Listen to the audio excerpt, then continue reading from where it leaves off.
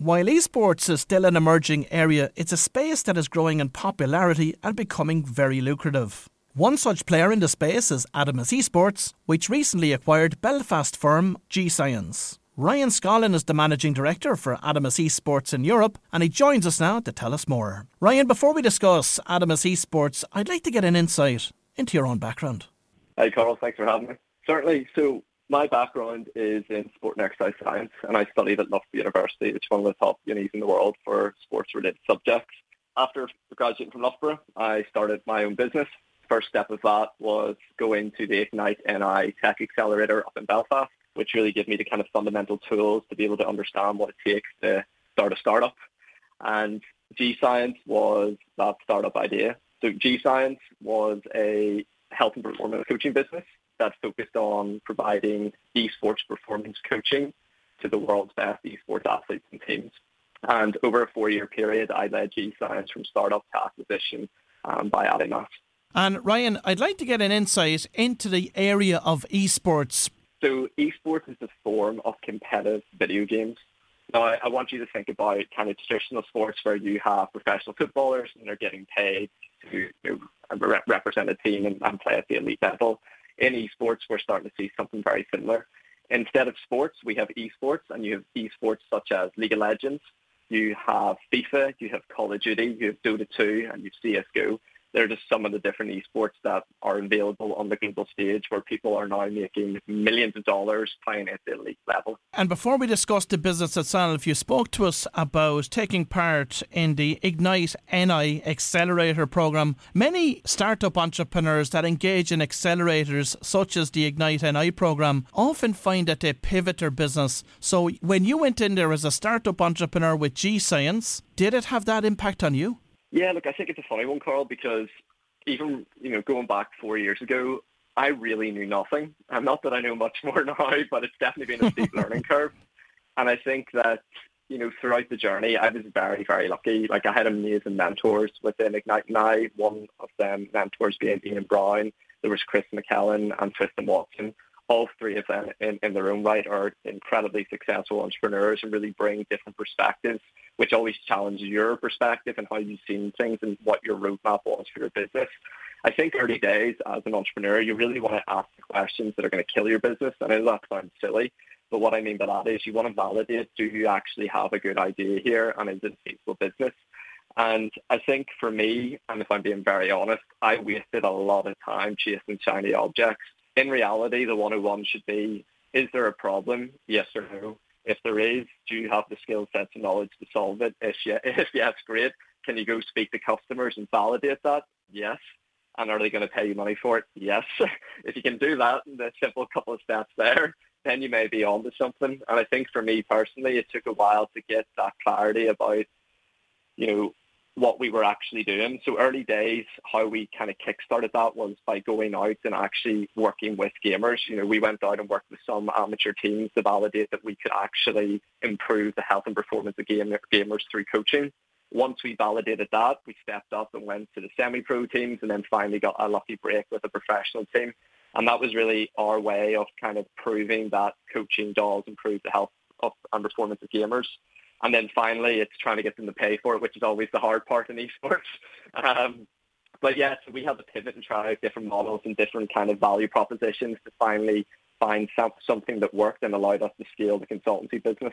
And I mentioned that your company, G-Science, was then acquired recently by Adamus Esports. How did that happen? Yeah, it's an interesting one, and it's an interesting journey, to be honest, Carl. Over the last 4 years, as I said, we started off with health and performance coaching, and really from 2018 to 2020, that was the kind of tough years where we were doing a lot of work for free, trying to build insights, build a reputation, and prove, that we were the best at what we did in our industry. At the same time, though, we have a competitor in Canada called Adamus, and Caleb Cousins, who's the CEO there. Caleb and I are actually very, very good friends. And over that 4-year period, we check in every month with each other and just kind of discuss how we were getting on and what we were seeing in the industry. But it was interesting because Caleb stayed true and he focused on building a consultancy business, and he's done very, very well. And they are now the leaders after having acquired G-Science. But what we decided to do was we decided to pivot. And you mentioned that earlier, being influenced probably by being on a technology accelerator, I was always interested in building products. So after we validated the coaching side of the business, we also seen that there were opportunities with data. So we actually wanted to build the stat sports of esports, but remove GPS data, of course, Carl, so not running about in the pitch, and replace that with cognitive data. And we were really trying to build a system that enabled gamers to better understand when it was time to push and when it was time to kind of ease off and recover. But one of the big things that we learned in the industry was that it was a wee bit too early. Right now, just getting gamers to sleep and move and eat properly are probably the basics, never mind kind of complex data and insights. I don't think we're quite there yet. So unfortunately, we spent a year prototyping that and trying to focus on building our tech, and then realized that wasn't the way. And then we also spent a year looking at a move to earn app, which is quite interesting. And I think that's what piqued the interest of Adimath, was that we had a unique skill set in products and tech and had insights and industry knowledge that they didn't have, but they'd already built a very solid consultancy business. And given some of the partnerships that we have with Prodigy Agency, who represent 130 of the world's best esports athletes based out in Europe, and also some of the other players and content creators that we are working with, I think Caleb and I sat down and just realized that it was a good time to merge the businesses together. And that's where the acquisition came from. So what is the Adimath Esports service offering? Adimath Esports is the industry leader in health and performance coaching. So what that actually means is that we work with some of the world's best esports teams like TSM and New York Subliners, and we provide their organization with performance coaching. So that's everything from psychology, nutrition, sleep, ergonomics, recovery for the players, to coaching, where we're helping upskill the coaches. One of the things in esports is that coaches tend to be ex-players, and just because you have game knowledge doesn't necessarily mean you're a good coach. So we work with a lot of coaches in developing their leadership and communication skills. And then finally as well, we look at the whole organization as a whole. Typically what you see in esports is a lot of different silos. The players are siloed, the coaching and management staff are siloed, and then the actual business and operation staff are also siloed. So what that means is that a lot of the time these organizations are very inefficient and don't really communicate very well with each other. So we work with building high-performance cultures and environments and really help them three silos come together to work as one unit.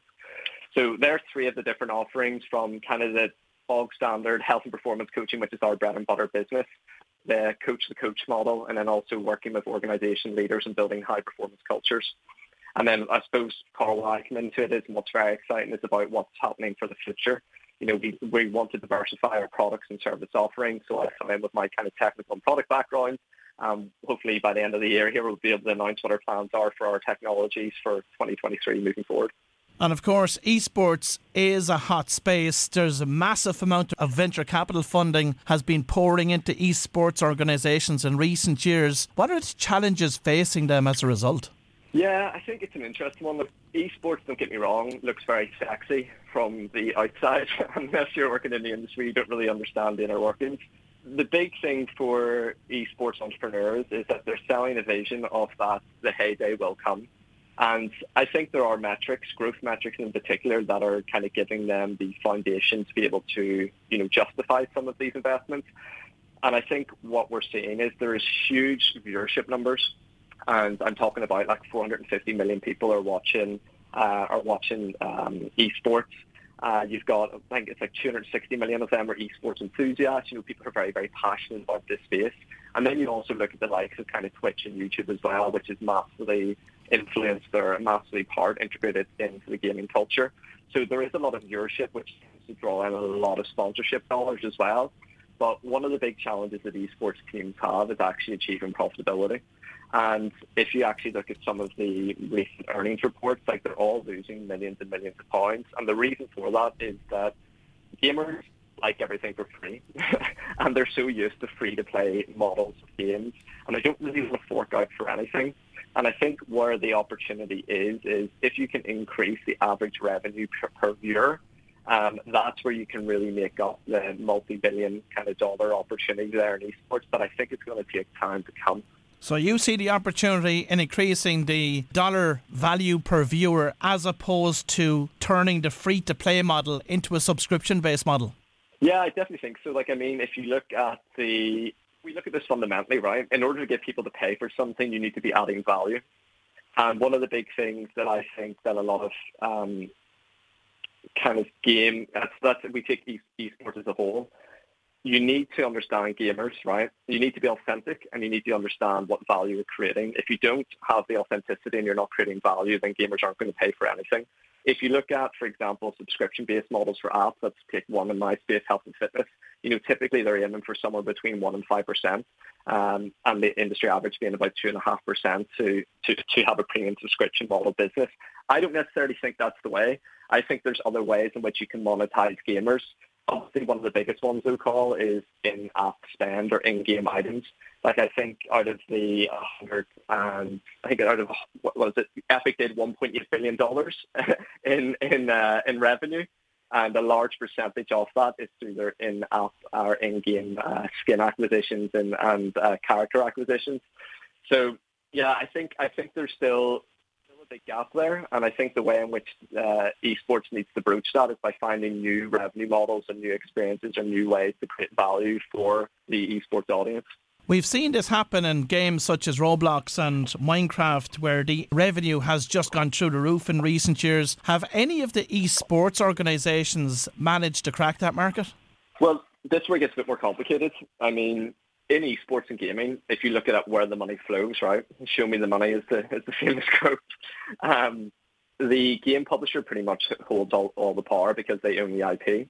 And even for esports to run, as in like tournaments to run, they've got to use that IP or pay something for that IP, such as the franchise leagues, in order to actually, complete that tournament. I don't think the esports orgs themselves will ever be able to do in-app purchases. They may be able to do some sort of unique activation where they get a revenue share on that, such as bringing like a Fnatic skin in-game, which is typically what happens in games like Call of Duty or Halo when they have the championships. They'll have like a unique kind of in-game skin that you can pay for. And the same with content creators as well. There are certain content creators that get a percentage revenue of any item bought in-game. But in terms of the orgs themselves, orgs typically make a lot of their money through sponsorship dollars. So that's currently what they're doing. They're bringing in sponsors to advertise to their gaming community. But I think they've got to look for new ways to monetize. Like you've seen with Guild, for example, they tested out a model where they tried to use David Beckham's name and build out an academy. That unfortunately hasn't really worked. You look at Fnatic. Fnatic have started building out their own hardware, which I think is a really interesting way to go.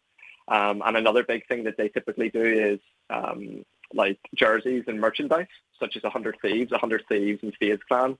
FaZe Clan's actually just recently IPO'd. They typically would use a lot of content creators and influencers to drive merchandise sales.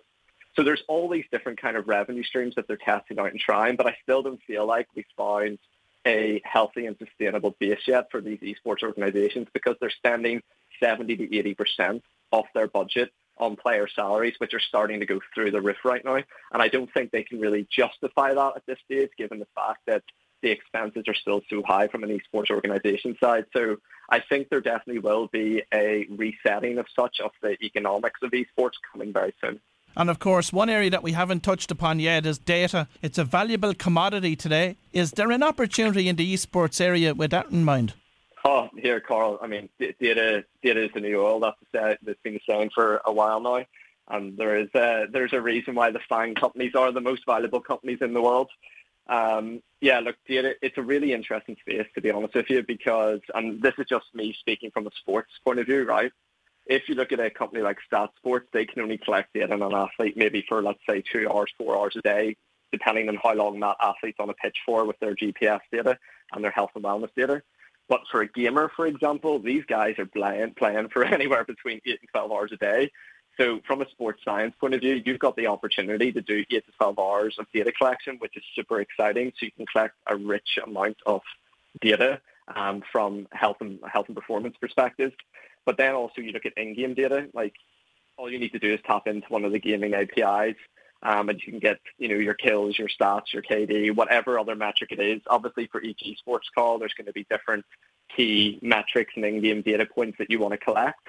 But yes, going back to your initial question, there is incredible opportunities to do valuable things with the data there. And for a lot of these big game publishers, they openly give their access to this data, sometimes not in real time though. there's usually a time delay on that data, but it allows other companies and startups, for example, like myself, to come in and use that data and start creating new kind of layers of value for the wider gaming community. So Ryan, what are the growth plans for Adimus Esports over the coming years? Good question, Carl. Good question. Look, it's a really exciting space right now. I suppose for us, what we're focusing on right now is becoming the leader in health and performance coaching worldwide. And we are there now, but we really want to solidify our dominance in the industry and pick up a few more kind of tier one teams, and also look to provide our health and performance coaching services to kind of content creators as well. I also mentioned the coach-to-coach model. I think there's an incredible opportunity there to really push that across the industry. And then finally, another space that is very interesting is the collegiate scene. Now, one of the big things is in esports that there's never really been a clear pathway to pro. It's been very, very fragmented. But recently, Riot Games has just announced its plans for Valorant, which is one of the esports, and they're starting to support a grassroots, the kind of pro pathway. Now, one of the things that we're very interested in is how can we kind of support on the talent identification side and also support on the educational side as well. Kind of imagine what happens in North America, Carl, with the kind of collegiate scene and how you have that NFL combine and pathway to pro there. We want to try to recreate something similar to that in esports and provide that health and performance angle to these colleges and high schools and academies and elite teams. So we're particularly interested in providing educational content to, these types of bodies who want to build esports programs. And and then finally, from a technical point of view, as I said, hopefully here in the next couple of months, we'll be able to announce what our plans are for tech. And then at that stage, we'll have a very nice, well-balanced business in terms of our core consultancy business and also our technology plans. It's an exciting space, no doubt about that. Ryan, final question for you this morning. If anyone is listening to the show and is excited by the whole area of esports and would like to start a business in that area, what advice have you got for them? It's a good question. I think esports is an interesting industry where you really need to have connections. And it is, in a weird way, it is a very small industry. So what I would recommend is you've got to go out there and you've just got to get your foot in the door somewhere. How actually I started off, Call, was I went on LinkedIn and found like 10 leaders in the esports space and sent them messages, and one of them got back to me. And that one person actually opened up a lot of doors, which really gave me my start in the industry.